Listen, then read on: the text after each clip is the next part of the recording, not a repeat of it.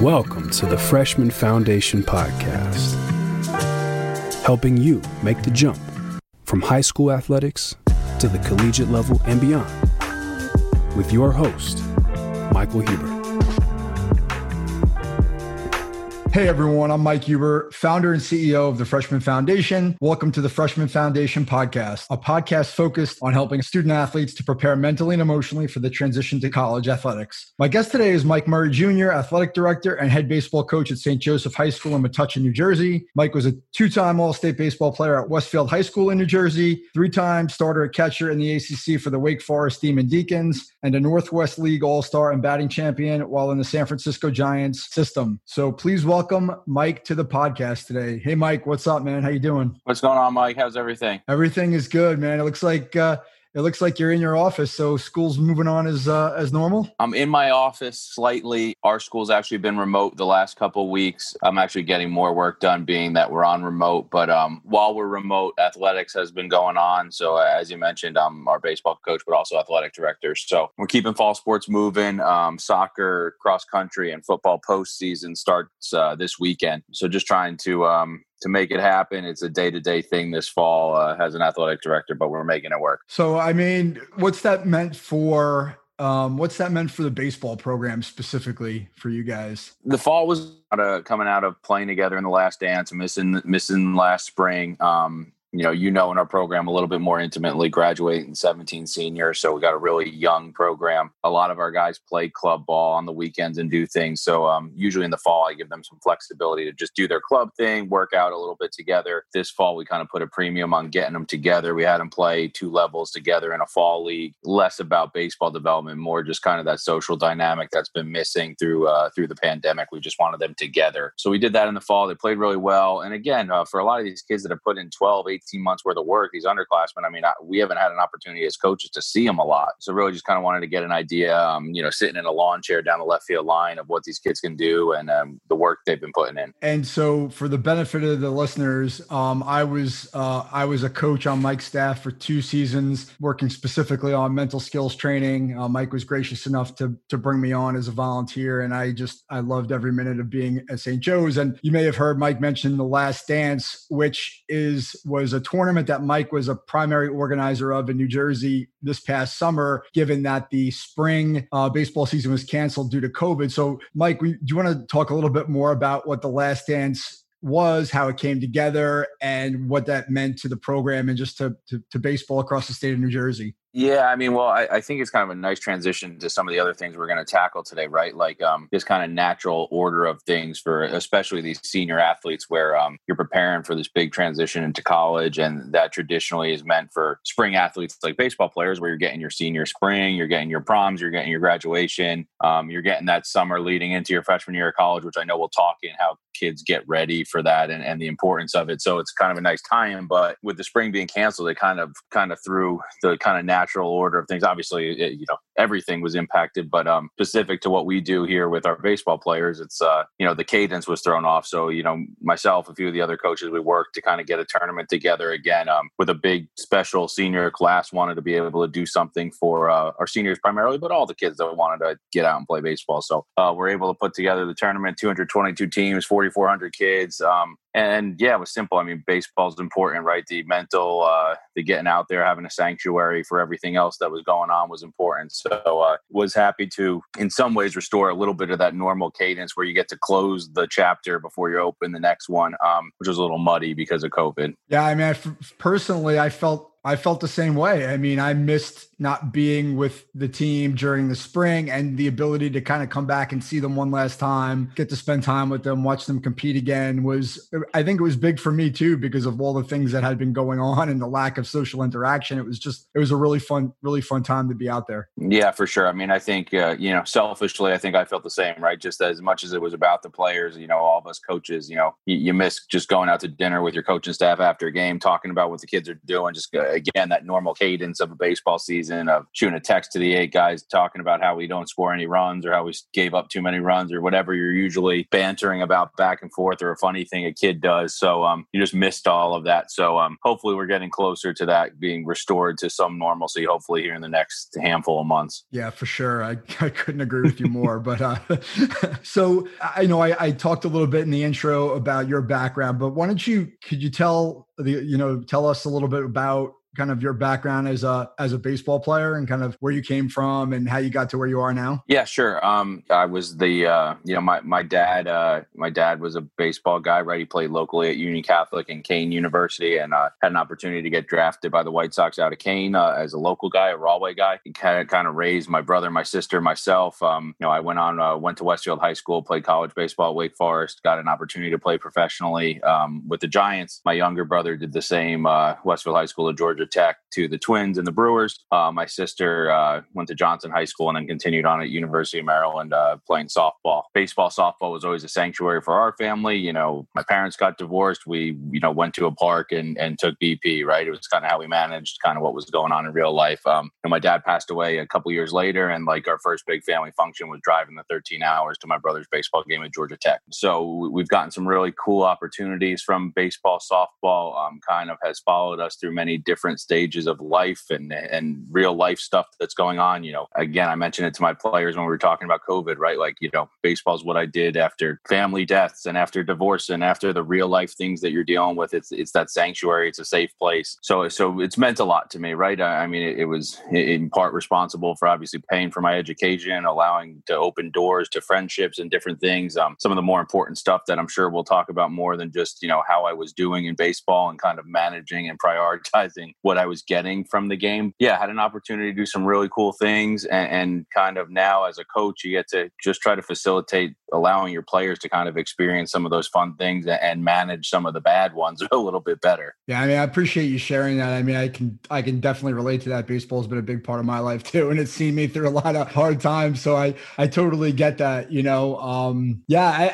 And I think what I was probably the most impressed about when I spent time around you and the kids on your team is that you treated them with respect. You treated them like adults, and you gave them room to make mistakes. And I appreciate that as not only as a father, but as a sports psychology professional. Like, that's a big deal, right? Rather than kind of hanging on everything they do, you kind of let them find their own way. And I think that's really, really important. I think so too. I think, one, I had an opportunity at Westfield High School. I played for Bob Brewster, who's been the baseball coach there for now 39 years. He's coached, fathers and sons and uncles and nephews, and generationally, everybody's played for Brew, and he's got a dynamic personality. He's a very lively guy. And people always ask me, what did you get out of playing for Coach Brewster? And I think that was the biggest thing, right? I was a 14-year-old kid, varsity catcher, with some upside as a player, but he really allowed me to fail. He allowed me to make mistakes. He laughed at some of the dumb things I did, and then kind of, knew when I was a junior and senior, I probably wouldn't be doing them again.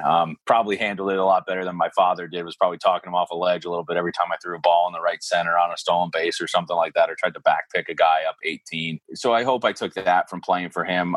Again, I also think that, while high school baseball is important, while what we do is, I want kids to experience winning tournaments with us and doing things, but I do also feel that we're preparing them for the next couple of steps. We have 23 kids from the last 5 years that are playing college baseball. I want them to make those mistakes with me, right? I want to correct them before they go to Duke, before they go to Quinnipiac, before they go to Lafayette, before they go to these places where it is a job, where it is, your coach is feeding his family based on the results of how you're playing. So it's a lot different for me. You make a mistake, it's just kind of getting them prepared for that kind of next level and going. Yeah. I mean, listen, I love that. I believe that that's really important, that they need to learn how to deal with adversity, right? And that, those mistakes are not life-changing mistakes, right? They're not a commentary on a player's identity or their themselves as a person. It's just a mistake, right? And you learn from it, you move on, and you get better. So, I mean, tell me about that. I mean, you played for 4 years there. You started when you were a freshman, which is not an easy thing to do when you're playing with, upperclassmen. Like, what was that process like for you, going from a freshman starter up until, your senior year, where you were probably, one of the best players in the state of New Jersey? It changes a lot. I do think, again, I give a lot of credit throughout my career. I didn't have many experiences when I was a freshman of upperclassmen that were upset that I was there as a freshman. I had an opportunity, 3 or 4 of my best friends were juniors and seniors when I was a freshman. They kind of showed me kind of the right things to do and how to go about business, which I think helped me become an upperclassman. I think that kind of those chain links, kind of like, the upperclassmen treated me well. It worked out with my younger brother being 5 years younger than me, that when I was a junior, senior, when I was one of the better players in our program, state, as you mentioned, the young kids that I was able to treat well because of how I was treated when I was an underclassman, like those were the upperclassmen when my brother was a freshman, and they were kind of paying that forward as you kind of go. So it was kind of nice to see those kind of links. Like again, the young guys when I was an upperclassman were the guys that were kind of mentors to my brother, and the guys that were mentors to me early on in my career are still some of my best friends in life. Right? I think sports has an interesting way of kind of bridging some age gaps and some different things in kind of social settings, high school settings. High school progression was each pressure is a little bit different, right? And I think athletics in particular is unique because it is the ladder is very linear, right? It's like when I'm a freshman, I wanted to prove I was good enough to be a varsity player. Then as a sophomore, you're kind of in a weird middle ground where I think you're kind of making that next stage into like, now I'm established and kind of going. And then as a junior and senior, you're kind of trying to justify kind of your college recruitment. You're, hey, I was the first team All-State catcher as a junior. And like, I didn't enjoy that much because all I was thinking about was having to make sure I do it again. Right. And not see that fall off, not see that go away. So the pressure of that changes. I was always just trying to be in a constant state of getting better. Right. I kind of knew what I needed to work on to try to be really, really good. And that was kind of the goal, just kind of be better than what I was kind of the year before, the off season before, kind of pick something over my off season for 5 or 6 months to really work on. I was a better offensive player than defensive player just by God-given ability. So, a lot of my winters were focused on improving an aspect of the game that was a little bit lighter, whether that was arm strength, whether that was my defense, whether that was blocking as a catcher, all those types of things. Again, I think as long as you take it seriously, there's going to be some element of pressure every year, right? Each of those years had a different pressure. And I try to get my players to understand like the pressure of it's fun, right? Like you don't want to play in a 16-1 game that nobody cares about. If you're playing in a good baseball game that's going to decide something meaningful, there's going to be pressure. There's going to be anxiety. There's going to be different things. So just trying to manage that. And the more normal you can play, you kind of get that levels off your kind of performance to where you play probably a meaningless Tuesday game the same way you play a tournament game. Yeah, I think you make a really important point in all of that is, really for young players, really being aware of what they need to get better at and spending the time to work on things that maybe are not as comfortable because you're not as good at them, right? And I think that can be a struggle, right? For a younger player who doesn't want to magnify the deficiencies, they want to, show their strengths. And so as a coach, how do you kind of translate that personal experience into, coaching, other high school players now? The hardest thing for players to be is self-aware. I think that's a great point. My biggest thing was, I think, understanding how baseball's changing, right? Like even, I'm 32. When I was going through the recruiting process in 2005, when I was playing in college, 2007, 2010, you're going back 10, 14 years now. The game was still a little bit, it was moving in a certain direction, but it was still specialized, right? Like I was a great hitter. You could be a great hitter and still start in the ACC for 3 years, and you could do these things and have an opportunity. The game's become so versatile now. It's become so, the guys that are getting roster spots can play multiple positions, can do multiple things, can be athletic enough to play multiple positions. Even my younger brother came out as the Gatorade Player of the Year in New Jersey as a catcher. His 4 years at Georgia Tech, because of the level of talent they had, he was playing a year at first base, a year in right field. Asked to play some third base in pro ball and on the Cape, seeing how versatile you have to be to, kind of build a trajectory where you could do this for a long time. I think that's kind of what you have to be focused on, right? Gone are the days in the major leagues of the 1 tool, 2 tool guy. I mean, you're seeing that everywhere. It's too competitive with limited spots and an emphasis on being efficient.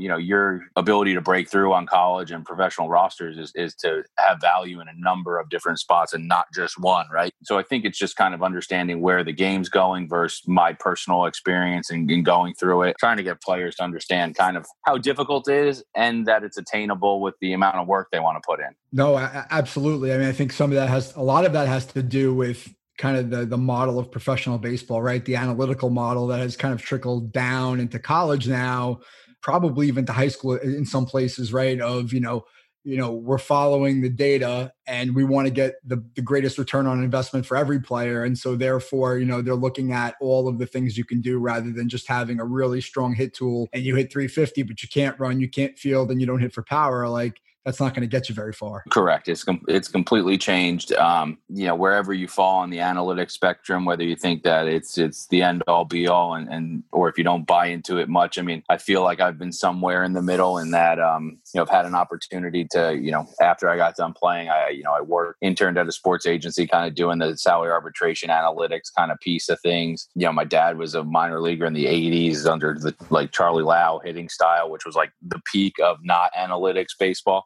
So I think I kind of grew up in some of the middle ground there. Analytics, right? I think the biggest difference for New Jersey high school baseball, for high school baseball in general, is that like analytics work over 162 games with kind of big data samples and kind of a uniformity to the data you're getting. Like at a major league, at a pro level, in the ACC, you get kind of a really consistent level of baseball. High school, 25 games in the cold weather in New Jersey, there's a lot more variability where, you're probably taking that into consideration. Not everybody, the stats on advanced and runner on a bunt, like don't necessarily play in if you play a team that can't field a bunt, right? So there is some differences there, but it's good to know. It's good for our kids to understand. I've been lucky at St. Joe's to coach a fairly intelligent, high baseball IQ type kid, more times than not, probably thinking more than they should. So just trying to keep it simple, allow them to play the game fast and enjoy it. That's great. So you mentioned your recruitment going back, probably 15, 16 years, 14 years. Like, can you talk about that process? I know it's probably changed since then, but what was it like for you going through the recruiting process? It has changed wildly, and I think a lot of people would argue not for the better. And I think maybe even some of the implications from COVID and this dead period in recruiting may swing the pendulum a little bit back to how it was. So yeah, as a high school class of 06, the rules were a lot different. You were getting physical mail correspondence, which seems like is a thing of the past, which was always fun going to the mailbox to see what letters you got,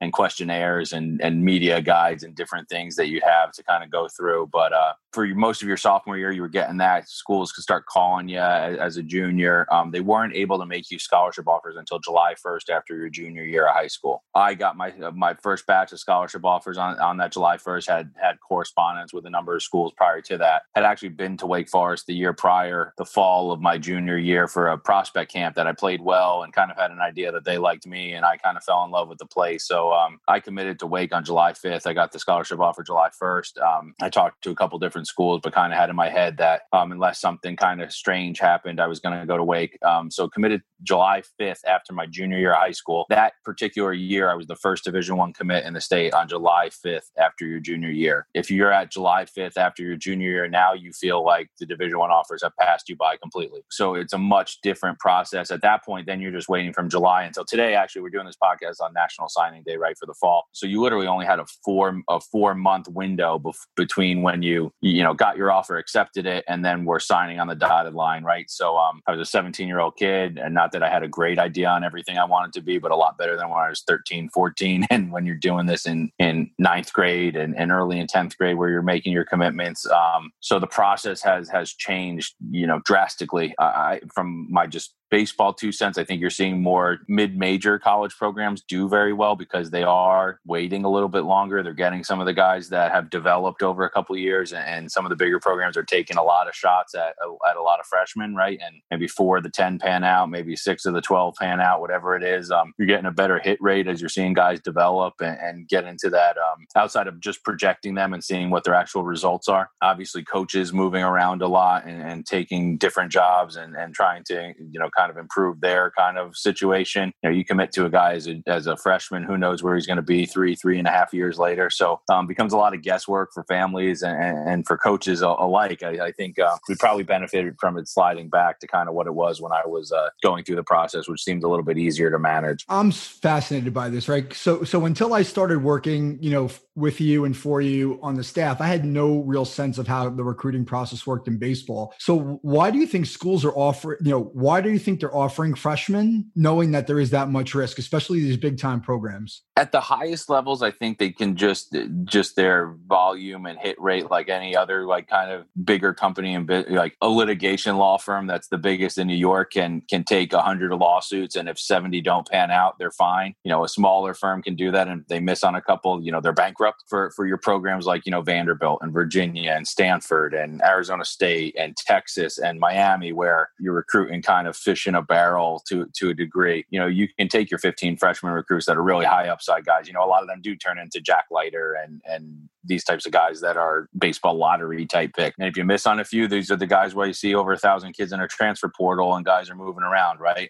It's hard. I think it's harder on kids, right? I do think it's more difficult on regional coaches. I think part of it is if you have a lot of players that, in our region, in the Northeast, for instance, you get really good players out of New York, New Jersey, PA, that you're kind of fearful once they go down to Perfect Game, Georgia, and once they go down to Jupiter, and once they get down in the Southeast, you're going to start competing with your ACC, SEC, Big 12 offers. A lot of the Northeast schools say, okay, I'm seeing this kid. He's a good player. Like, I'm going to try to offer him and get him locked into my class before he goes down and sees Virginia, before he goes down and sees Chapel Hill, before he goes and sees Wake, before he goes and sees Clemson. And that's what you're seeing those guys are doing to try to stay competitive. And now it's just, it's a race for a lot of these guys. I think half the coaches would tell you, in private conversations, they don't like it. They don't like having to pull the trigger without seeing these guys compete at a high level. Many before they've even thrown a high school pitch. The emergence of Perfect Game and kind of the club circuit and the rankings and PBR and all that kind of accelerating the process. Plenty of opportunities for kids to get more exposure. Now it's just,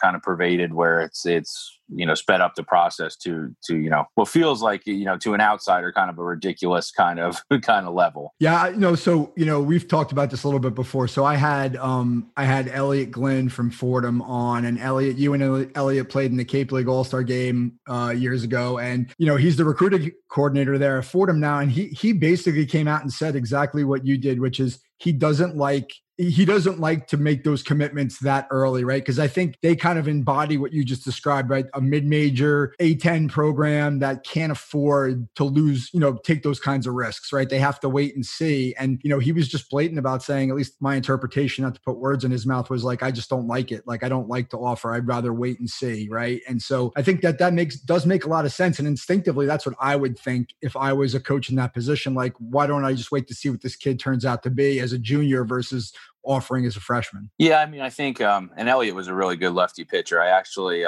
I caught him that night, the inning after I caught Chris Sale. So I would call him the second best lefty pitcher that I caught that night. It was really fun to catch, really good. And yeah, you're exactly right. Fordham, high academics. Again, baseball's only fully funded 11.7 scholarships for a 30-man roster, 35-man roster. For a lot of these places, stacking scholarship money in terms of academic dollars, endowed scholarships, many of the creative ways colleges and universities can help get student athletes money. For a lot of those, you need grades, right? Like if Fordham's trying to, if they only have 30% baseball money for a kid, a senior that's a 4.4 with a 1380 on the SAT, they can probably find $10,000, $15,000 in an endowed scholarship or in an academic program. When a kid's 14 years old, they don't have that. So it makes creating good offers and the types of offers that are good for these kids as juniors and seniors, it's impossible, right? You don't know. You're relying on a bunch of different things. I think they're a great example of that, especially when you get into leagues and institutions. Again, Fordham, high academic school, also very expensive, right? Where like as a family and as a coaching staff, you really want to have a full set of facts before you're pulling the trigger on a decision like that. I think it puts, again, our Northeast coaches particularly in a tough spot, because I do think certain levels of players, as you're classifying your prospects, you want to grab, Elliott might like a pitcher that's real interested in Fordham. He knows 3 months from now he's going to head down to Georgia, and then the Davidsons and the Furmans and the College of Charlestons and all of them start getting on him.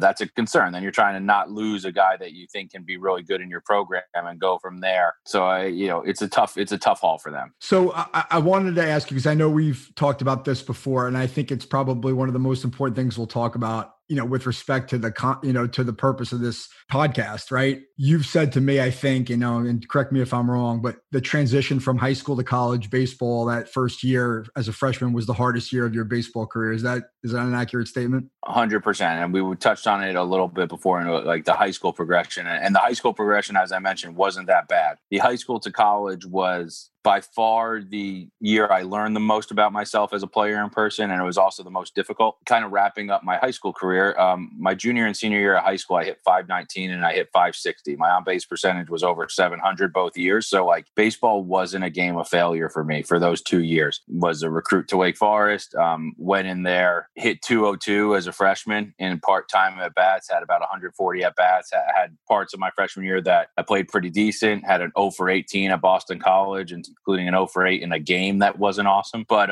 again, I was coming out of an identity thing, right? I was Mike Murray, All-State, really good baseball player. And when I wasn't playing well that spring, I didn't even know how to have fun in any other component of my life, right? Like I was just so worried about what I wasn't doing as a player. Hey, I'm not starting every game. Hey, I'm not the 3 hitter that's hitting 500 like I normally am. When I kind of leaned on some of the relationships I had at Wake, the guys that are my best friends in life today, and just kind of like, went out to dinner after a game, went out to a party, went out to, go see a movie with them, and just was able to relax and smile and kind of realize like, all right, I can kind of have like a nice life if I went 0 for 4 in a game. That was really valuable mentally. And that identity piece was big for me. Understanding the amount of work that went into, establishing myself, betting on myself to make myself a starter again and go through it. Understanding I wasn't not playing every day because the coach didn't like me. I had upperclassmen. I had that conversation with an upperclassman that was just like, hey man, Coach Rem, is playing the best guys because he pays for 3 kids,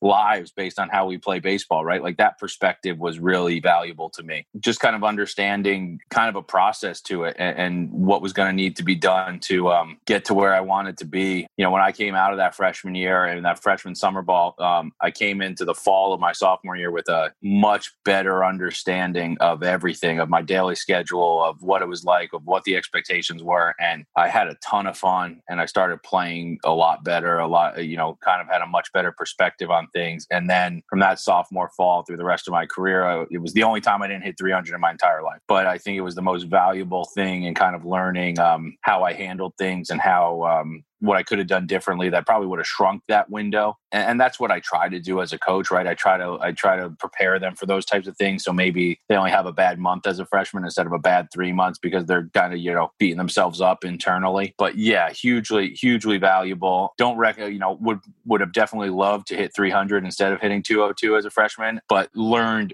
a ton from that whole process. I think one of the things that you talked about, that conversation you had with somebody who said, hey, the coach has to feed his family. That's something I talk to kids, high school kids, about a lot because they have a really hard time not taking things personally. And they have a hard time not putting themselves in a coach's shoes, right? Like you've only got so many spots, right? You have a job to do and you've got a lot more kids on a roster at any level, whether it's youth, sport, high school, college, whatever. And you have to make choices about what you think is best for the team. And I think a lot of kids just get so narrow, you get tunnel vision about like, well, why doesn't the coach like me? Or, why aren't I playing? And they get really negative because they feel like they're being, kind of overlooked or taken advantage of. Like, I think that's a huge thing that kids can be taught and can at least be kind of that seed can be planted of like, hey, you know what? Control what you can control. The coach has their own responsibilities. Go talk to your coach. Try to understand, like, what can I do better? What am I not doing well? What am I doing well?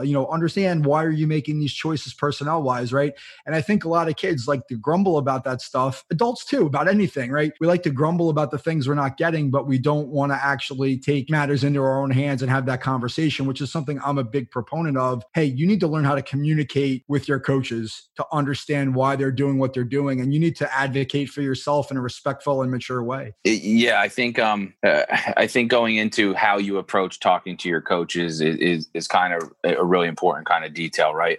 For me, in my experience, I had an opportunity in that sophomore fall of my college days to go in and I had that conversation with my coach. And I think he had this he was an Ohio guy, came down from Kent State, had that kind of like blue collar Ohio, hard work on the field kind of thing. He wanted to see me want to compete, want to kind of have that fire in me that maybe I hadn't shown when I was worried about how I wasn't playing well as a freshman. I tell that to my players a lot, but I also say, like, hey, don't go in and yell at your coach and show that fire. Like, it has to be kind of organic in a sense that when you have that conversation, you need to be prepared that your coach is going to be very honest with you, right? A lot of times you have that meeting when a parent or player has the playing time meeting, they want to go in and have the coach say, okay, I'll play you more. That's probably not going to be the result if the coach is doing a good job. He's probably not playing because you're deficient in an area. You have a guy that's better in a certain area. Something that you're seeing. You need to be able as a coach to communicate that clearly. Hey, this is what I'm seeing. This is why we're making these decisions, which is, I think, really important. But it's equally important for the individuals and the parents to know, like, hey, if I go have this conversation, we have to be okay getting honest answers. The final piece of that, and I tell it, and Mike's probably heard me say it a million times in practice speeches, like, some of my favorite kids of all time to coach aren't guys that started for me, aren't guys that hit 400, right? Like, I think it's very important. I try to get my players to understand, like, if they weren't in a starting lineup the day before and they see me in school the next day, they should still say hi and ask how the day's going, right? Like, I still want to talk to them. A lot of the guys, if they're not in the lineup, you see them in the hallway, they put their head down like you don't like them. I like those kids, as much, sometimes more than the guys that are in a lineup on a day. Yeah, for sure. I mean, I used to say it all the time, and I know there's plenty of kids that I was there for a couple of years that were the nicest, most positive kids who were out there every day, and they weren't playing a lot, and just it was great to be around them.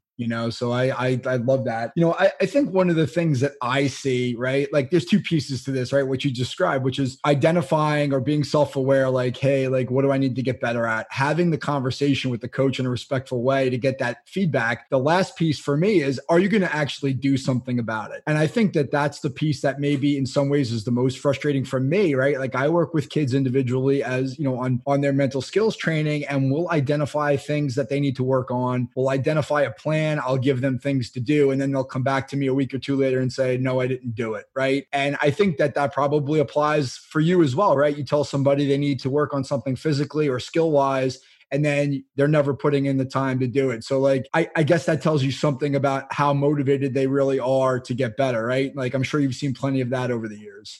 I have, and I think kids are torn right now, and I think it's our job as coaches and in your role working with them on the mental side of things and their plan and their preparation. I think a lot of times kids don't know what working hard means, and I don't even blame them for it, because a lot of this now is, like, especially in this COVID period, like, hey, you want to get video of yourself on Twitter doing your dry work, taking your swings, fielding ground balls. You want to get all that out on Twitter and Instagram so college coaches can see. What's missed there is that, like, that's not really hard work. Like I can tell you, like, I was nutty about how I trained as a hitter. I probably swung too much in high school. I took 500 swings a day. I charted them every day. Like, not one of them made it onto the internet, right? Like, it was done in quiet. I didn't want to see I didn't want any of my work shown. I wanted to be a completely different player and catcher. If, the criticism of me as a freshman in high school was that, I was a great hitter, but I was never going to be able to catch in college because my footwork wasn't good enough and I didn't throw the ball well enough. I had that in the back of my head every single Saturday morning at 7 a.m. when I was up in Wyckoff with Garrett Teal for 2 hours. And I didn't want anybody to see that. I wanted somebody to see me 24 weeks, 30 weeks later, looking like a completely different catcher. So I think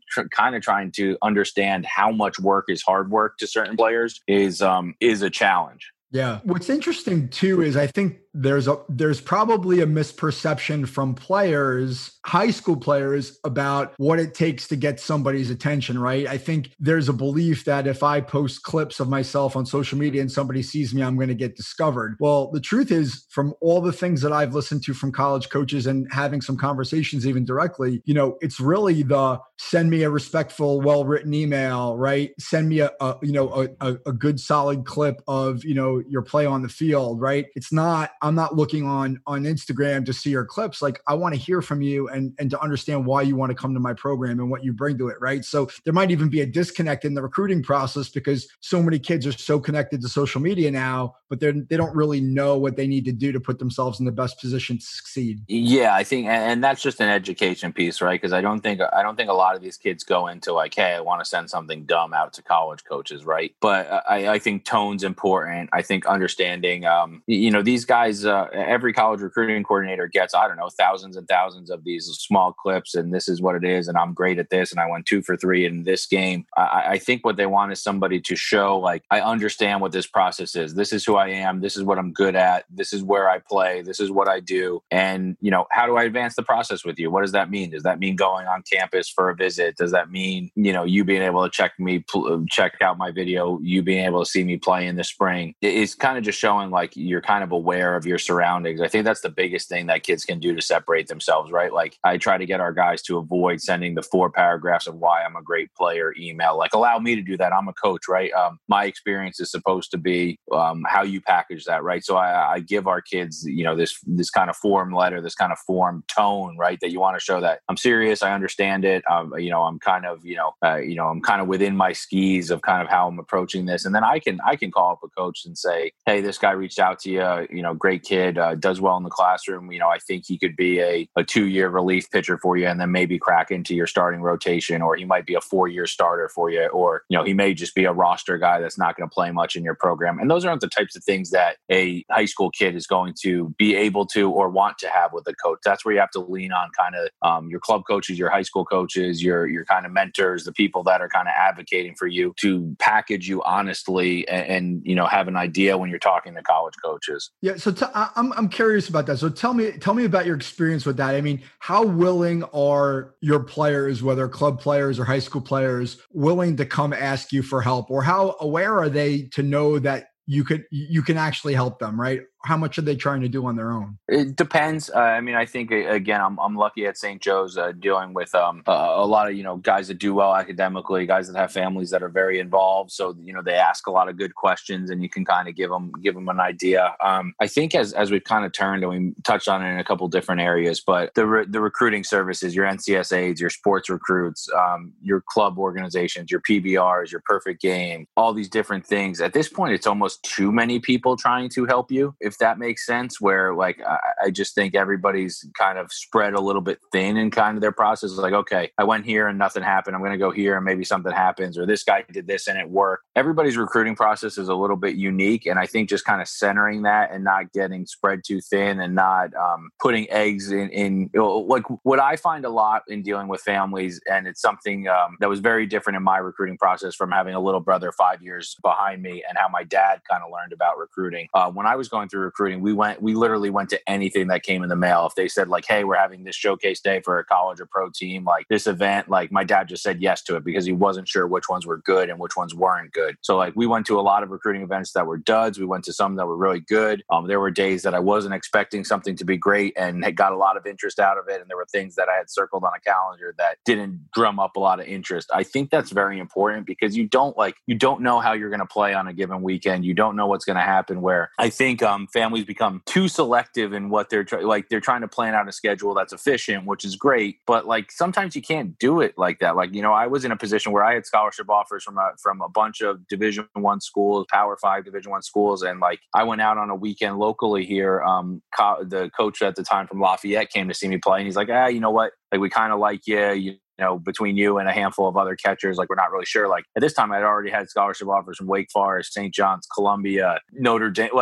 And like the Lafayette guy didn't think I was that good. Like you'd think that if I had scholarship offers from those other places, that it would have just kind of like by default, like Lafayette would want me to come there. But I didn't play well that weekend, so you never really know when it's kind of going to come together. So you have to kind of be open to getting out there and letting things happen. Yeah, it actually, it's interesting, kind of listening to that, like at the very end where you say you kind of have to be maybe a little less selective. And I think that kind of speaks to, there's an element of competitiveness there, right? Like willing to go out with every opportunity and compete and not maybe trying to engineer the process. Is that kind of a fair way to characterize it? 100%. And it's difficult to have that conversation with families because like it's in some way you're diving into their pockets, right? You're telling them, hey, you should go to more of these $300 or $400 events. You should do, I understand why families want to try to create an efficient schedule. Hey, I've heard this event is better than this one, so we're only going to do that one. And we don't want to go to this one because there's only going to be 5 schools. They're not 10. But, like the secret to this is that kids get better in this environment the more they do it. And I've told that to a lot of parents too, right? Like you may have a bad showcase and not show well in front of 10 people, but that may help you kind of relax and calm down. And that may be something that a kid that you work with comes back to you a week later and said, man, I went to this showcase at X college and I stunk. But the ability to manage that and deal with it probably makes it less likely from repeating itself. Yeah. So I want to ask you a little bit more about the parent side of things, right? We've talked a lot about this from the athlete's perspective, and now we're kind of shifting a little bit, but like, tell me about, you coach club, you coach high school, right? You do your own thing, private instruction. You talk to a lot of parents. Like what are those conversations like these days in terms of, expectations from parents? Like, what are you saying to them? How does that look for you on kind of a week to week basis? Yeah. Deal with a lot of parents on a lot of different levels. And again, a lot of them, very good questions, wanting to just, I think my goal with parents is to let them know, like, guys, like setting expectations that, like, I do know a lot of college coaches. I do have an opportunity to text these guys and get a response back. That doesn't mean I can lie to them or get you somewhere that you shouldn't be. But I think the goal for parents should be to make sure your kids aren't getting missed or overlooked, that they're out there and then like they're being judged on kind of their own merits. For a lot of parents, I think the hardest thing to do is that it's not a straight ROI formula that makes sense, right? It's not, but I paid $4,000 for 5 years for club ball. Why is he not going to Georgetown, right? Like it doesn't work that way. So I think managing those expectations is the biggest thing. Like, yeah, if you're in a good program and you're spending money and getting development, like you're going to be better than whatever the starting point was, but that doesn't guarantee that starting point and your growth to whatever the finished product at the end of your high school years is good enough to play at those places. So I think it's managing expectations, setting a good bar, also understanding what you want to get out of it. I've had so many kids that I've coached in club that had a great club experience for 3 years, took baseball seriously, and then when they were seniors in high school had to make a decision, like had worked hard enough to go from a high school player to where they were an academic Division III type college player, where they could have got into a Brandeis, a Williams, a Tufts, an Amherst, wonderful schools and great places to play, but ultimately made a decision that I got into the honors college at Ohio State and I liked that school environment a little bit better. I got into the engineering program at Purdue. I can't play baseball at Purdue, but I'd rather go there. So like you ultimately have to like allow your son to make a decision that,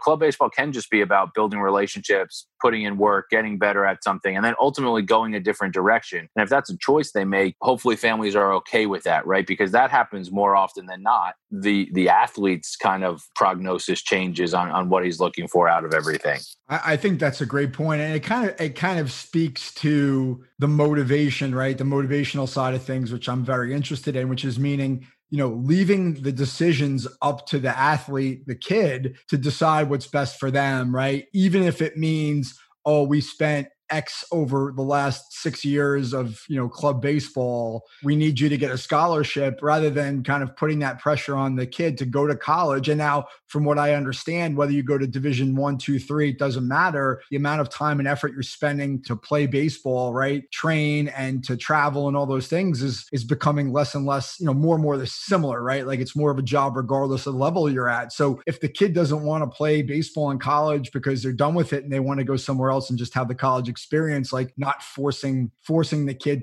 to go and try to get a scholarship, and just kind of be happy that they had the experience of learning life lessons through baseball and, being able to take that and move on to the next chapter of their life. 100%. I mean, and again, I'm going back to my personal experience that, myself, my brother, my sister, we had an opportunity to go play in college. But like at this point, I mentioned earlier in the podcast, my dad passed away at the end of 2013, like $2,000. So like I could go for a weekend out to Long Island and have my dad watch me play baseball in high school. Like that would be worth it, even if I never played an inning at Wake Forest. And I think those are the types of things that I hope more families understand, that, when you're hanging out with your club teammates in a hotel room, getting to go to Cooperstown, getting to travel to some of these places, getting to go play on these fields in Georgia, whether you're going to be a Division I player or not, those kind of experiences and the team building is, I think, I think something that I hope more parents understand, that is the part of the ROI of their money that's probably more guaranteed than scholarship dollars. And that's not to say that, and again,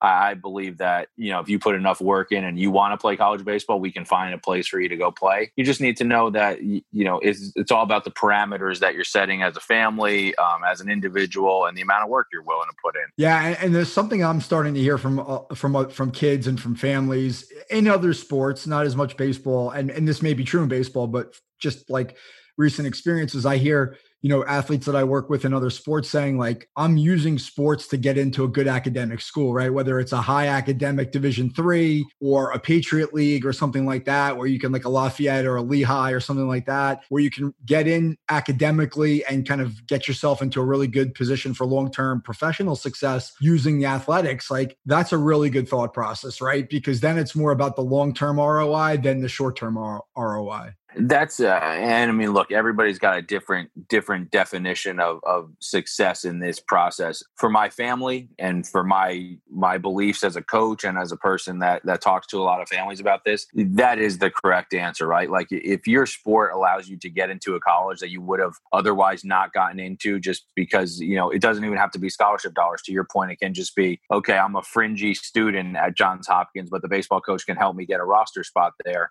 You just got yourself into Johns Hopkins because of the hard work you put into baseball, right? You can separate yourself from an ultra competitive college environment, right?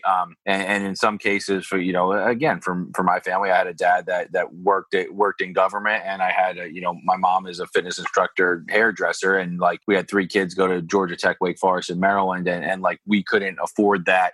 Scholarship dollars from sports wasn't possible, right? So it can open doors, it can do different things, but I think for all my kids, I tell them that the best school that you can get into that's a fit for you, that maybe you wouldn't have been able to get without the work you've done in your sport, in this case, baseball. That's I think that's a really important message. So I want to just wrap up with one more thing. I'd like you to kind of give one thing or one piece of advice for the people listening, right? So the student athlete who's looking to move on and play, a sport in college, and to the parent of that student athlete, like, what's the one thing you would say to them or suggest for them to do or focus on in that process? Yeah.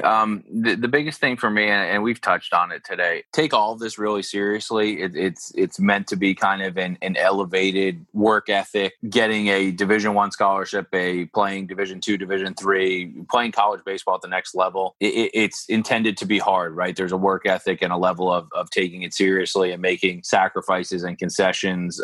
All that's important. I think that's a lot of what you hear, right? Like what you have to sacrifice to get to where you want to go, which is great advice. For me, the biggest thing that transitioned me into a better adult college professional player was not taking myself too seriously, being able to compartmentalize that. Again, being able to do all the stuff that was serious for my work, for baseball, for school, and then being able to go like laugh and watch a movie and kind of separate and kind of have those kind of clear barriers that are really tough to have when you're younger, right? When it's an identity thing, when it's just, you're wearing your club hat everywhere you go, and I'm baseball player Mike. So I do think there's value to finding, I don't even think balance is the right word, because you need to be a little imbalanced to get to kind of where you want to go. But I do think you need your places that are separate so you can just kind of enjoy it a little bit more. For the vast majority of us, I mean, I got to do everything in baseball other than be a major leaguer. I was a minor league all-star. I got to play in the Cape. I got to play in a great college league. What baseball has given me now is like the 7 or 8 really good friends that I talk to all day. Those relationships and those types of things are what you really get out of it. So be able to enjoy those things and not always be so end game focused, because it goes very fast. Like I mentioned, I got done playing at 25. I'm 32 now. It goes really, really fast. So to just kind of enjoy the process of getting to play games, getting to have your family watch you play and go from there. That's awesome. I think that's a great message to end on. Mike, thank you so much. I probably could have went another hour with you. I love the conversation that we had. I think that it's really going to be very valuable for the people who listen to it. So I want to thank you for taking the time out to join us here. All right. I really appreciate it, Mike. Thank you. All right, Mike, I'll talk to you soon. Have a good one. You too. Mike Huber is the founder and owner of Follow the Ball Coaching, located in Fairhaven, New Jersey. He is a mental performance coach and business advisor dedicated to serving athletes just like you reach their full potential on and off the court. The Freshman Foundation is all about helping you get to the next level. For more information, follow along on Instagram at The Freshman Foundation. Please subscribe, give us a like on iTunes, Spotify, leave a review, tell a friend. Most importantly, come back in 2 weeks, ready to get better.